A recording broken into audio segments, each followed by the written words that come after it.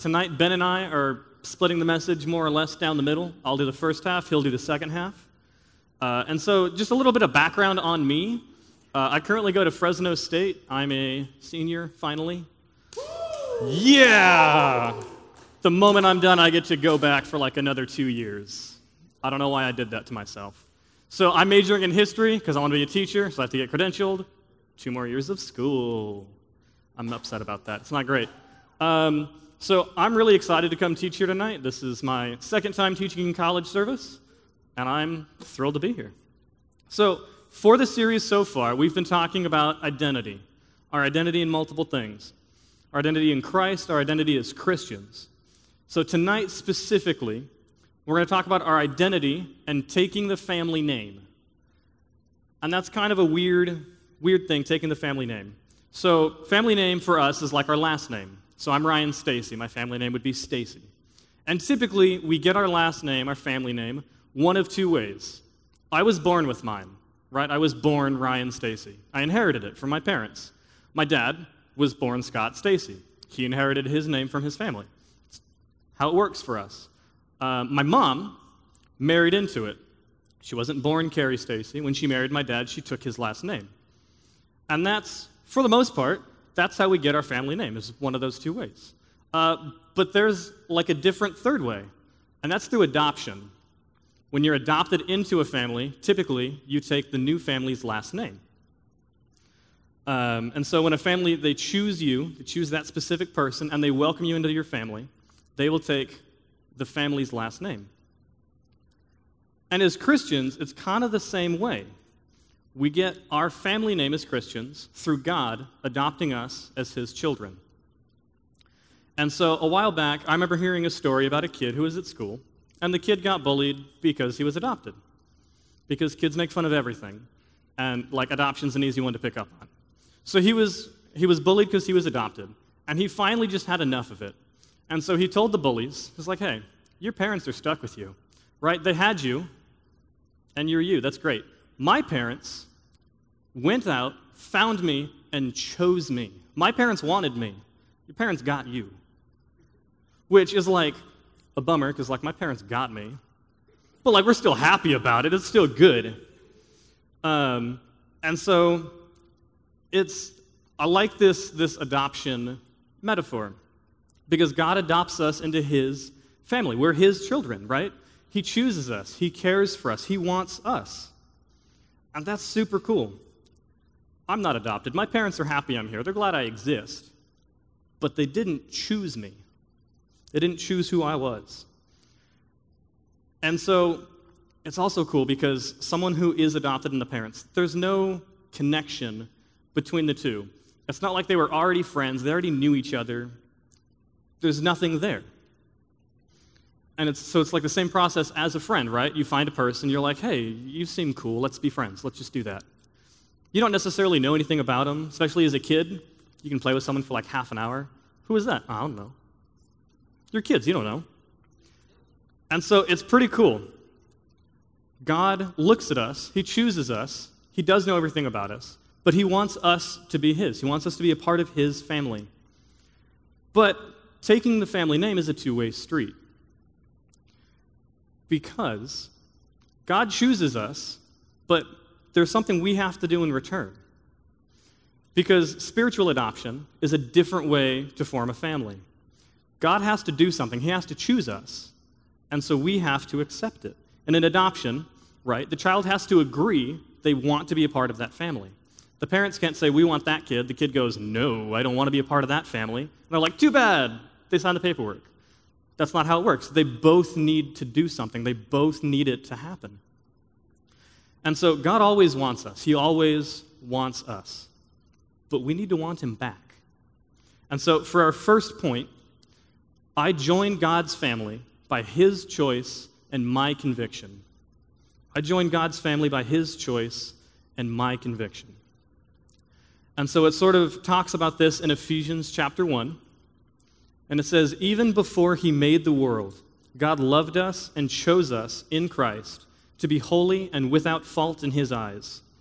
God decided in advance to adopt us into his own family by bringing us to himself through Jesus Christ. This is what he wanted to do, and it gave him great pleasure. So God created every one of us, and he loves us all. We know that. He chose all of us as his children, and it gave him great pleasure. He enjoyed it. He liked it. It gives him pleasure. And I think this verse is really cool. It illustrates that God, he really chooses us, and he loved us even before he made the world. Not before he made me, not before he made my parents. Before he made the world, that far, that long ago, he already knew me, loved me, and was ready for this. He knew in advance he wanted us and that he was going to adopt us. And the way that he brought us to him is through Christ Jesus. And so that's God's choice, right? He made us and he chooses us. And so take a look at what this next verse has to say about our role in spiritual adoption. It's from John chapter 1. It says, "He came into the very world he created, but the world didn't recognize him. He came to his own people, and even they rejected him. But to all who believed him and accepted him, he gave the right to become children of God." They're reborn, not with physical birth resulting from human passion or plan, but a birth that comes from God. Because God wants everybody to be a part of his family, but not everybody is. It says all who believed and accepted. We have to want to be a part of God's family. It's not just something that is. We have to want it. We have to do it. Part of it is on us. But that's really all we have to do. All we have to do to take God's name. To take God's name, what do we have to do? What is that?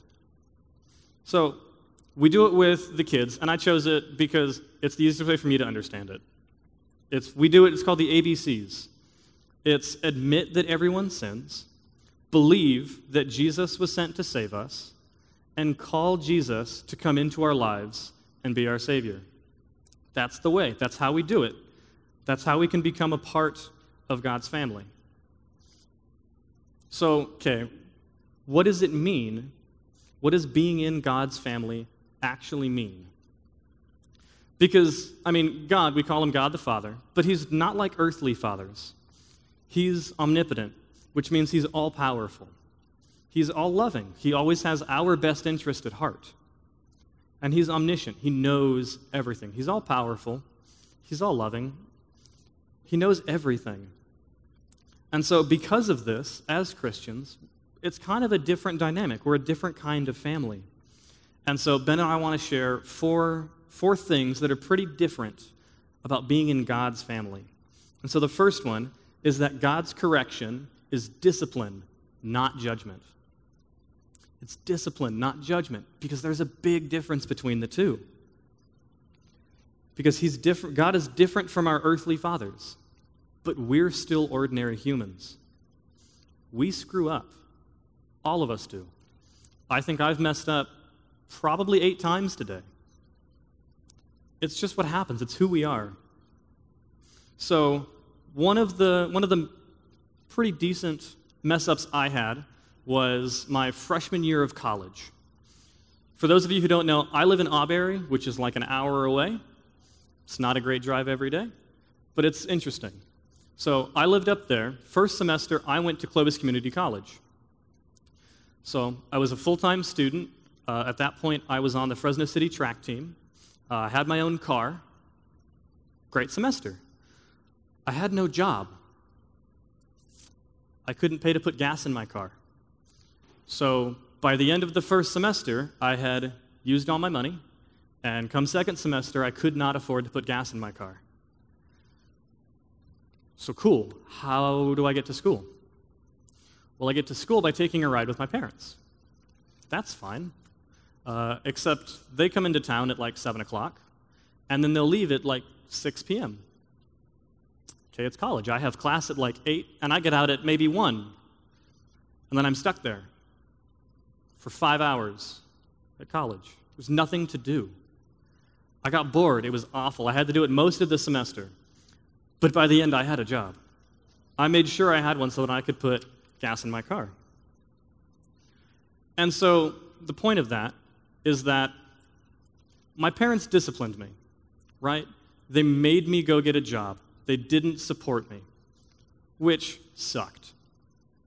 It just did. It was awful. I didn't like it. It was a horrible semester. But it taught me something. It was helpful. And when they did it, they didn't judge me. It needed to be fixed, but my parents didn't write me off. They didn't think I was lazy or a bad person. That's not what the discipline was. They just wanted better for me.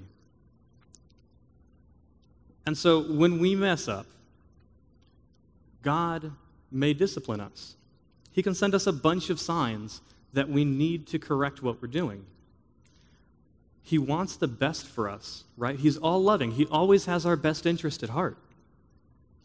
And so when we're messing up, and he's disciplining us, he's trying to help us, he's not just writing us off, right? We made mistakes, that's fine, go away. He doesn't watch what we're doing and just throw up his hands in disgust, and he's just annoyed with us. He disciplines us because he loves us. And he doesn't judge us when he's doing it. He never casts judgment. And so it says in Galatians chapter 3, "So then, the law was our guardian until Christ came, in order that we might be justified by faith. But now that faith has come, we are no longer under a guardian. For in Christ Jesus you are all sons of God through faith. For as many of you as were baptized into Christ, I have put on Christ." So the verse says that before knowing Christ, before Jesus came, the law was our guardian. That's fine. So before we were a part of God's family, our sin, right, because Jesus took away our sin, so our sin was judged. It was addressed by a judge instead of a father. And the law doesn't love you. It just doesn't. No law ever loves you. That's not why laws are made. All a law can do is punish you for doing the wrong thing. A law doesn't even reward you for doing the right thing. But when we join God's family, it says that we are all sons and daughters of God. And God's children are disciplined. It happens. But they're not put on trial. And that's the big difference. Discipline's not that bad of a thing. But it's not judgment. And so sometimes when we sin, we'll go to church, but we hesitate. And we feel like we're on trial. We feel like everyone's judging us and thinking about what we've done or trying to think of what we did wrong. But if we're part of God's family, we should come without fear of punishment, right? We come up alongside each other. We're all brothers and sisters together. Nobody's judging anybody. And so here's a second thing that's different about God's family. As a child of God, I have a desire for my Heavenly Father's help and approval. I have a desire for my Heavenly Father's help and approval. So you guys know how for like birthdays, Christmas, other holidays or events, you'll get cards, like a birthday card. Your mom will sign it or something like that. Cards. All right. So most of the cards, they're pretty cool. Sometimes there's a nice little message written on them. I don't know how many people do it. I'll usually keep a card up for like 2 months, and then it usually goes in the trash can. I know, but I mean, I'm 22. I don't need to keep 22 birthday cards. They're fine. But I'll keep them for a little bit. Birthday cards, all the cards, they're nice. They're cool. I like them. Out of all of the cards I've gotten in my entire life, I think I remember one. I don't remember what the rest said. I remember one. And so it's from when I graduated high school, because it's kind of a big event, so I kept all of the cards. That's like a milestone when you graduate high school. So one of the cards is pretty much the only card I ever remember, and it's the card I got from my dad. And so all of the cards were really nice. It's graduation. Everyone writes a nice message. There's lots of good stuff. I think my mom literally tore out 3 pages of binder paper, folded it, and like stuffed it in a card. I don't remember what it said. No idea. I have the card, though. But my dad's is the one that sticks out. Because in my dad's card, it's a short little message, it's not that long, but my dad actually wrote out that he was proud of me. He wrote out that he was proud of me. And it's not that I didn't know he was proud of me, but we just don't say it that often. And so for me, that was a big deal. That stuck with me this long. And so in the same way that's the only card I remember, we all pretty much, we want to make our parents proud. And so in the same way that we want to make our parents proud, as children of God, we should begin to start striving to make our Heavenly Father proud as well, right? If we want our normal parents to be proud of us, we should want God to be proud of us.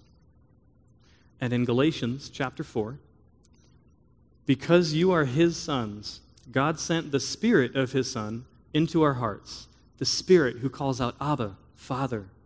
So you are no longer a slave, but God's child.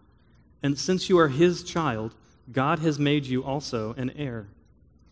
And so this doesn't mean that we're gonna work hard, and we're gonna do a bunch of good things, and then God's gonna love us because we did so much good stuff. That's not how it works. God loves us, period. That's it. God loves us. That's all there is. He loves us. And so it's the opposite. We don't do good things so that He will love us. He loves us, and so we want to do good things. So, a baby, right? A baby isn't loved by its parents because of all of its massive charitable donations, right? A baby's not doing anything. It has no impact on the world. It doesn't do good. It doesn't do bad. It's just a baby. Its parents don't love it because of what it's doing. A baby is loved because it is. Because it's a baby. Because it exists. The parents created the baby, and so they love it. That's why it is. God created us, and so He loves us, regardless of what we do. God created us, and so He loves us. And it's that love we've received that really just makes us seek God's approval. So, my last verse is Romans chapter 8. All those led by God's Spirit are God's sons. For you did not receive a spirit of slavery to fall back into fear, but you received the spirit of adoption, by whom we cry out, Abba, Father. The Spirit Himself testifies together with our spirit that we are God's children. And if children, also heirs, heirs of God, and co-heirs with Christ, seeing that we suffer with Him, so that we may also be glorified with Him. There's a lot going on in that passage, but what I want to really highlight is when it talks about the spirit of slavery. It says we didn't receive a spirit of slavery so that we could fall back into fear. So a spirit of slavery is like when people feel like they're too messed up to go to God. It's people who think they need to fix themselves and then they can go to God. They have to fix themselves first, and then they can talk to God. And they're people like me, because I have to fight it, but that's what I think. That's the way I feel. I need to do better, and then I can go to God. And that's just not the way it works. And so over the past couple weeks, I ended up finding a really cool song. It's called Doubter's Prayer by Corey Kilgannon, and don't worry, I'm not going to sing it for you. That would be awful. But I do just want to share one little lyric from it. It's based on the Lord's Prayer. He just changes the words. So he says, Father, yours be the glory, if you even have the strength to use such a crooked person like me to do more than damage your name. We all sin. We all mess up. God doesn't care. He doesn't care. He loves us. Period. End of story. He loves us because He made us, because we're His creation. And He can use each and every one of us for amazing things. And so it doesn't matter what we do. Whether we take 98% of our paycheck and we go donate it to charity, or we go burn down an orphanage. Right? Either or. It's ridiculous, I know. Please don't burn down an orphanage, okay? It's a weird, funny example. But it doesn't matter what you do. God loves you either way. The principle's still there. He loves you no matter what. With all your good deeds and all your bad deeds, he still loves you. He loves you just because. And for the next few points, Ben's gonna take you guys through them. Thanks, Ryan. Oh, man. That's such a good truth. And when we become part of God's family, we just want to be with him. And it's an amazing thing. I love Jesus because one of the reasons is because, man, he gives me the ability to call myself a child of God, to come to my Heavenly Father. And it's so good to know him. Now, there's a couple more things. And, I was thinking about this. The Bible talks a ton about the family of God. And we're highlighting 4 things that we think are pretty different about the family of God versus earthly families. But there's 2 more that I have. But, man, as you read the Bible, read it through this lens. I am a child of God. I've been adopted by God. When you read about families in the Bible, man, you should see yourself in those equations. Now, can I give you the third thing? The third thing that's unique and incredible about being part of God's family is this. God chooses the family I'm called to love. God chooses the family I'm called to love. We don't have this verse on the screen, but I was reminded of this verse as we were kind of planning this message that God, he calls people from every tribe and every tongue and every nation. In other words, people from other countries. There's people with other dialects, right? There's people from every place you could think of that are believers in Jesus and part of the family of God, which means the family of God is diverse and the scope is huge. And I was thinking about this reality, and I was at my buddy Kyle's house on Tuesday. We were watching the All-Star game, baseball. Anybody watch it? Kind of a fun All-Star game. No, not sports people. Anyway, here's what happens in All-Star games. It's kind of cool. So you have all these teams, and they normally are competing against each other. In fact, they kind of hate each other a lot of the times. In fact, all year pitchers have been like hitting people intentionally with baseballs, like they hate each other that much, right? Like, you guys with me? Baseballs are weird. Anyway, but I'm watching this All-Star game, and this dude, he scores a run. He comes in the dugout, and he's a Yankee, right? He's wearing his New York hat. Any Yankees fans in the house? Good. Well done. All right, so he's a Yankee, and he goes in the dugout, and are you guys with me? You feel a little subdued here. All right, you just need a little love. Okay, so the Yankee comes in the dugout, and do you know who he goes for first? You know who he hugs? He hugs a Boston Red Sox. Do you guys know that is like a Dodger scoring a run, which is rare, I know, and hugging a San Francisco Giant, right? It's like you don't do that. They hate each other. They make memes about each other, right? They hit each other with baseballs. There's no love between these two people, and yet at the All-Star game, it's like they're a band of brothers. And do you know why?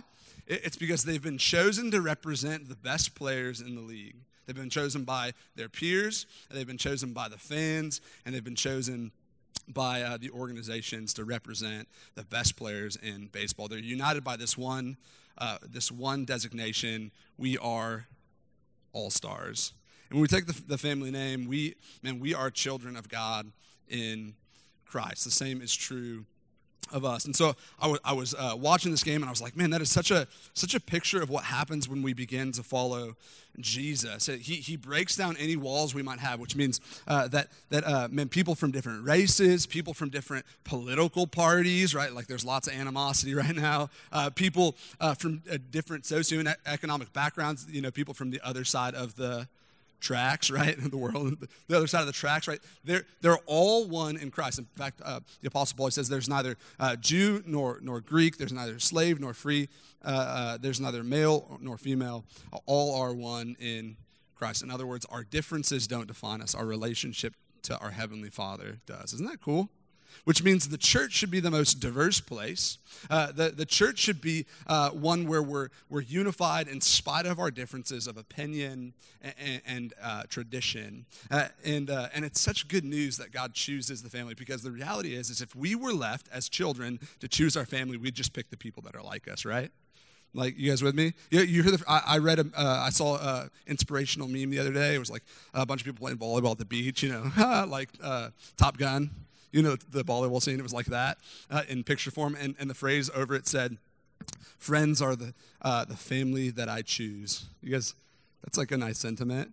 The only problem is if we're left to choose our family, we're going to choose the people that are like us, not the people that are unlike us. We're going to choose the people that don't make us feel awkward instead of the people that do. And then, man, people who are valued by God get left out of his family. And so God says, you don't get to choose, I choose, which is such good news because, man, when you are at your lowest, God still says, I want you, right? Isn't that like the gospel? That even when you were your most sinful, when you were your most unlovable, God chose you. And so not only does God choose, but we have a responsibility. We're called to love the people that he has included in his family by his choice and their conviction. And there's this incredible verse where Jesus is trying to get his disciples to understand this before he goes to the cross and dies on the cross. And he says this in John 13. He says, dear, what? Dear children, right, that family metaphor again. Dear children, I will be with you only a little longer. In other words, I'm not going to be here to love your brothers and sisters in Christ. Like, I'm leaving. It's going to be your job. He says, dear children, I will only be with you a little longer. So now I am giving you a new, what does he say? Commandment. In other words, it's not negotiable. You don't get to choose who you love and who you don't, who you pay attention to and who you ignore. It's something that we're responsible to do as a commandment from the Lord Jesus. And he says this, and this, man, I don't know why we balk at this, but this is what he says. He says, love each other. Just as I have loved you, you should love each other. Your love for one another, and he's talking to Christians, he's talking to church, your love for one another will prove to the world that you are my disciples. That is a big challenge, but it's one that's so good, right? Like, all you need is love, right? Like, we sing about it all the time, and yet we don't do it. Like, we hear about it all the time at church, and yet we love selectively. But you don't get to choose who you love when you are a child of God, when you are a part of his family. That's one of the benefits of being a part of the family of God, because when you feel unlovable, the family of God still reaches out to you, encourages you, prays for you, challenges you, corrects you. Do you see what good news this is? That this is the sort of God that we call Father. This is the expectation that God has of his children, to say, hey, you're my brother, and even though you screwed up, I'm with you. Like, isn't that incredible? And he tells them, this is your responsibility. That's the proof that you're saved. That's the proof that you're walking with me. That's the proof that you're part of my family. Now, it begs the question, right? How do I begin to love that many people? Like, maybe anybody think about that, right? Like, you're like looking at the sermon, and you're like, there's like 35, 40 people in here, and I have a hard time loving like my own family.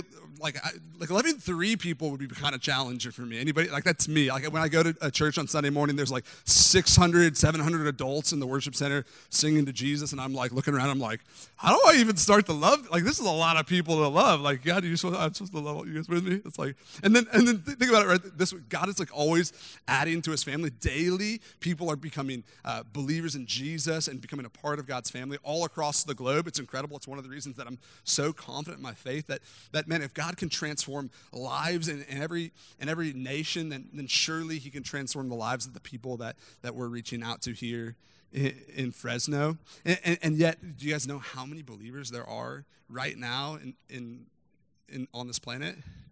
Like, the low end estimate is over 2 billion Christians. And you're like, I'm supposed to love 2 billion. Like, that's kind of a big family. Like, God's been busy, right? You guys with me, right? That's a lot of brothers and sisters. I get to call 2 billion people my brothers and sisters in Christ. Busy adopting, right? But you guys went there, so I had to clarify. But okay, okay. But you guys see what I mean? It's like, how do I even start to love that many people? It's overwhelming. But here's how it works. Think about it this way. Anybody ever been to a family reunion? Go to a family reunion, you see all your family from all over the country, maybe from other countries. They all gather in one spot, and then you see that grandma you haven't seen in a few years, and she's your favorite grandma. You're like, Gaga, it's so good to see you, right? And any Gagas here? Any Gaga grandmas? You got one? Okay. You're like, Gaga, it's so good to see you, right? Like, it's not hard to express your love for her, even though you haven't seen her in a while. Like, it's not hard to want to hear from her, to want to hug her, to want to, like, show your affection to her because she's part of your family, even though she's lived far away and been distant, even though you don't spend every day of the week together, right? Like, you don't get coffee on every Tuesday morning because she's in Massachusetts, right? You guys with me? That love for the family of God isn't determined by frequency. It's not determined by intensity. It's really determined by our willingness. Like, are we willing to see our family and love them? Because the reality is, man, the family of God is huge. It's big. And think about how families work, right? Really, when you say I'm a part of a family, you're saying I'm a family of families. And that's what a church is, right? Like a local church is, man, they're part of our family. We're the family, the family of God here at North Point.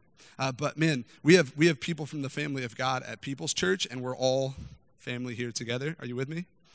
And so it's like invited a bunch of cousins and grandmas over. No grandma's here tonight, but it doesn't change the fact that we're responsible to love them, the frequency with which we see them. It's really, about our willingness to spend time with them. And so you have your nuclear family, right? These are the people that you do life with daily, you have meals with, the people that encourage you and challenge you, that know your struggles. You have your extended family. These are the people that you gather with weekly in worship, right, on Sundays. And you may not be close to all of them, but you're close to some of them. And then you have your distant family. These are the people that you see infrequently because of distance.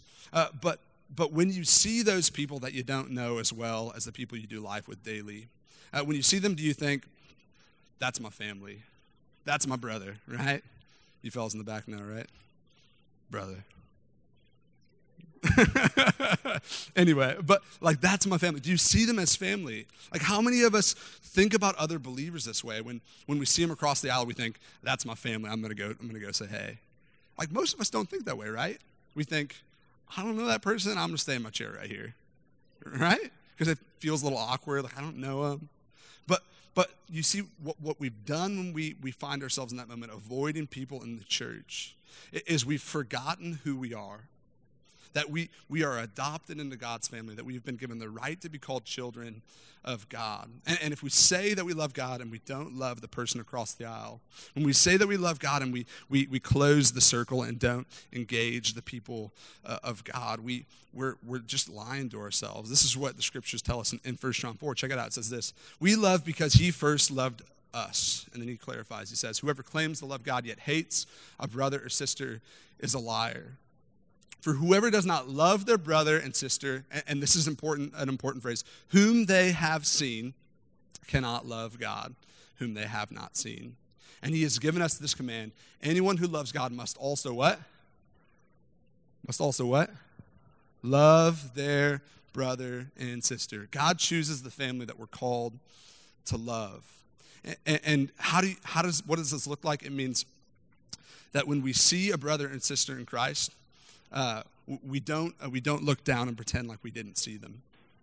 When we see people and rub shoulders with people at church, we don't look away like we haven't seen them because they make us feel uncomfortable, or we don't know how we should relate to them, or we haven't spent a lot of time with them. We don't ignore them. We engage them not because they've earned it, not because they're really great people, but because God says they're my children. Are you guys with me? Yeah, and then when we do this, it changes the nature of our church. Mother Teresa, she addressed the tension of loving lots of people in this way. She said, never worry about the numbers, help one person at a time, and always start with the person nearest you. And what she says, what she's saying right there is the same thing that the scriptures teach us about loving the family of God. It says, when you see, your brothers and sisters in Christ, man, you better love them. man, you better take the time to hear them, to know them, to pray for them, to encourage them. Because if you don't, it's just evidence that you're not walking in the love that God has for you. That's where the proof is that you're right with God and that you're receiving from him is, man, you have a desire to know the people that claim Jesus and are walking with him. Man, and it's transforming. And oftentimes, here's the deal. Oftentimes we dishonor God by focusing so much on our friends that we neglect our family.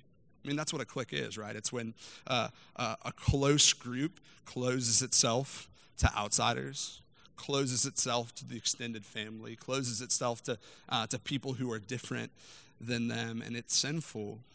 But as believers, we're called to an inclusive faith, to be hospitable, to be welcoming, to love one another wholly and deeply with a willing heart.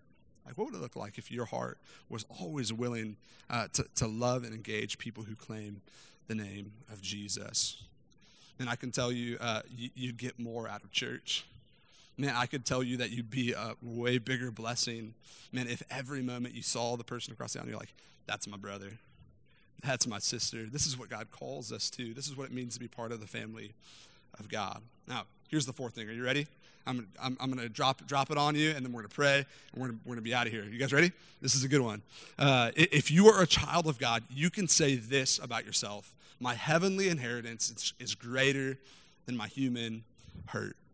My heavenly inheritance is greater than my human hurt. Now, the reality is that being a Christian, that being part of the family of God is going to cost you something, that often it's painful, that you'll walk through trials and tribulations throughout your faith journey with your Heavenly Father. There's a lot of different reasons that we suffer as believers.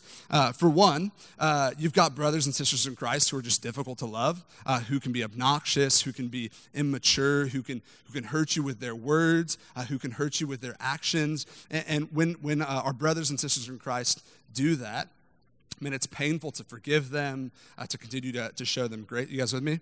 Another reason that being a part of the family of God is painful is because the nature of what it means to be a Christian. Jesus said that being a Christian is this, being willing to deny yourself, take up your cross, and what?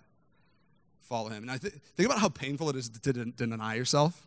Like, anybody ever do a diet? Anytime someone does a diet, they're denying themselves and they go through pain. You can see it on their face. Like, you eat with someone who's on a diet and you're just eating a second piece of cheesecake, and the whole time they're like, I want some cheesecake. You guys with me?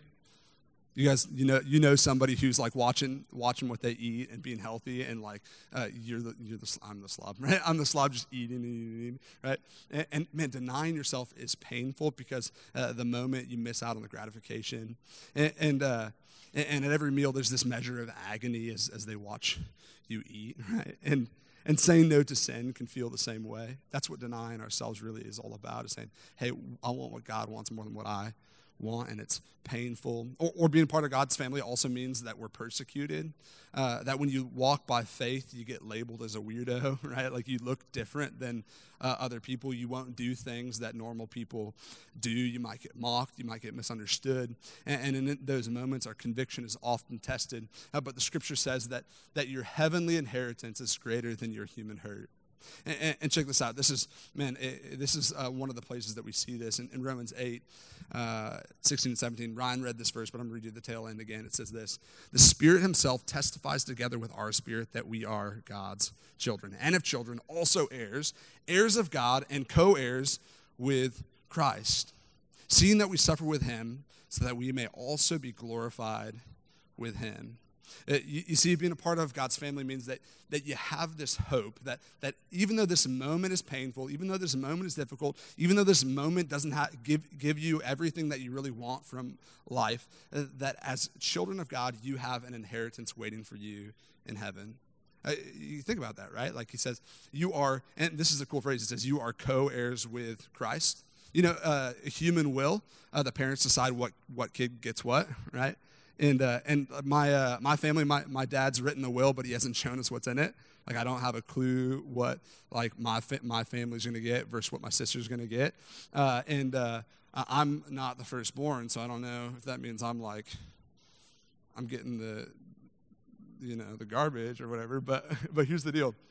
In the first century, the reason I bring it up is in the first century, parents decided who got what based on who was born first. Like, the firstborn got everything, and then everybody else got the leftovers. But in the kingdom of God, do you know, the people who get the blessing are never the firstborn. Like, throughout the Old Testament, it's never the firstborn son. It's the one who deserves it the least that inherits the kingdom. And so this is the case with King David. He's like the youngest brother, the least qualified, and he gets anointed king. And the same is true of you and me. We aren't qualified. We aren't given inheritance because we're qualified or because we have the best title. We're simply given the inheritance because God chose us and he calls us co-heirs with Christ. In other words, we get what Christ gets. Jesus is far more deserving of God's inheritance than you or I could ever be, is he not? He lived a perfect life, died on a cross for our sins, and he says, the inheritance you get is the same as you share in what Jesus has received from his heavenly Father. It's amazing. Just let me read this one last verse, and then we'll wrap it up. But listen to how Peter describes this inheritance. He says, praise the God and Father of our Lord Jesus Christ. According to his great mercy, he has given us a new birth into a living hope through the resurrection of Jesus Christ from the dead. And check this out. This is a cool phrase. It says, and into an inheritance that is imperishable, uncorrupted, unfading, kept in heaven for you. You are being protected by God's power through faith for a salvation that is ready to be revealed in the last time. And you rejoice in this, though now for a short time you have had to struggle in various trials, so that the genuineness of your faith, more valuable than gold, which perishes through refined by fire, may result in praise, glory, and honor at the revelation of Jesus Christ. What Peter is saying is simply this, that God has more for you in heaven than you have received right now. And our hope as children of God, as people who have been adopted into God's family, is this, that though what we're going through now is difficult, and though we don't have all of the things that we hoped that we would have, we know that there is something that is imperishable, that is invaluable, that is precious and good in the presence of our Heavenly Father in eternity. And yet so often we're short-sighted, right? We live for the moment. And we live without hope, and we live for the moment. Let me share a story with you, and then I'll pray and we'll wrap it up. A valuable diamond and sapphire ring. I'm just going to read it to you. A valuable diamond and sapphire ring was dearly cherished by the Tapple family, where it had been passed down from generation to generation. It seems, however, that the family's 3-year-old son didn't quite appreciate its value as he dropped it in the toilet, plunk, right? And proceeded to flush it down. Anybody flush anything like that down the toilet, right? A search for the ring conducted by a plumber turned up nothing, and so they called the sanitary department as a last-ditch effort. That's when workers Johnny Powell and Victor Vasut, fathers themselves, stepped up to help. Crews began to flush sewer lines in the family's neighborhood multiple times in search of the ring, and were about to admit defeat when they finally found it on November 14th, 2 weeks later. Per a media release, the family treasure had traveled more than a third of a mile from the house, tumbling around corners and nearly falling into a large sewer line where recovery would have been all but impossible. One of the workers said this in the process. He said, "It's rare to find something like this. It's like finding a needle in a haystack." He told reporters. After what we assume was a very thorough cleaning, the ring is now back where it belongs. Isn't that crazy? Like $100,000 ring in the toilet travels through a pipe full of poop for a third of a mile. And here's the deal. Just because we've flushed our inheritance in choosing the pleasure of a moment doesn't mean that it's any less valuable or any less available to us, because Jesus can recover what we have lost.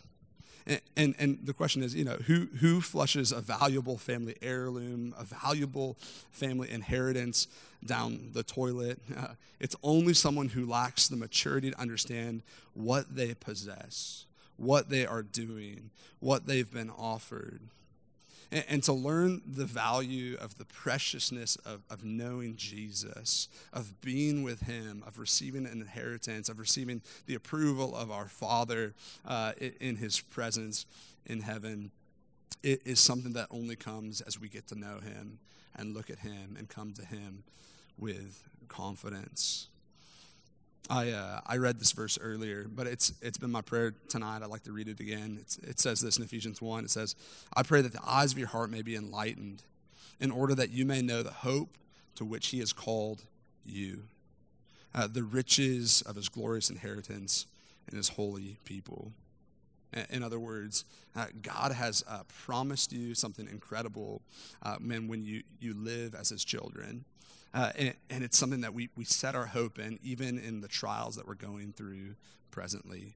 That the hope we have of being with him and receiving from him is enough to sustain us in the difficult moments. Let me pray for you, and then we'll sing one more time and call it a night. If there's somebody here who's going through a trial, who's struggling to find value in life and what they're walking through, I'd just like to pray this verse over you.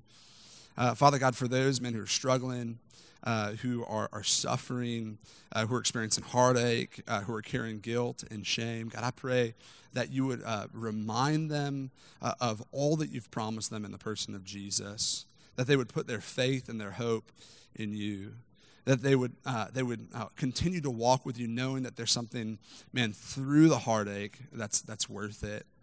God, I pray, God, that you would bless them with peace and confidence.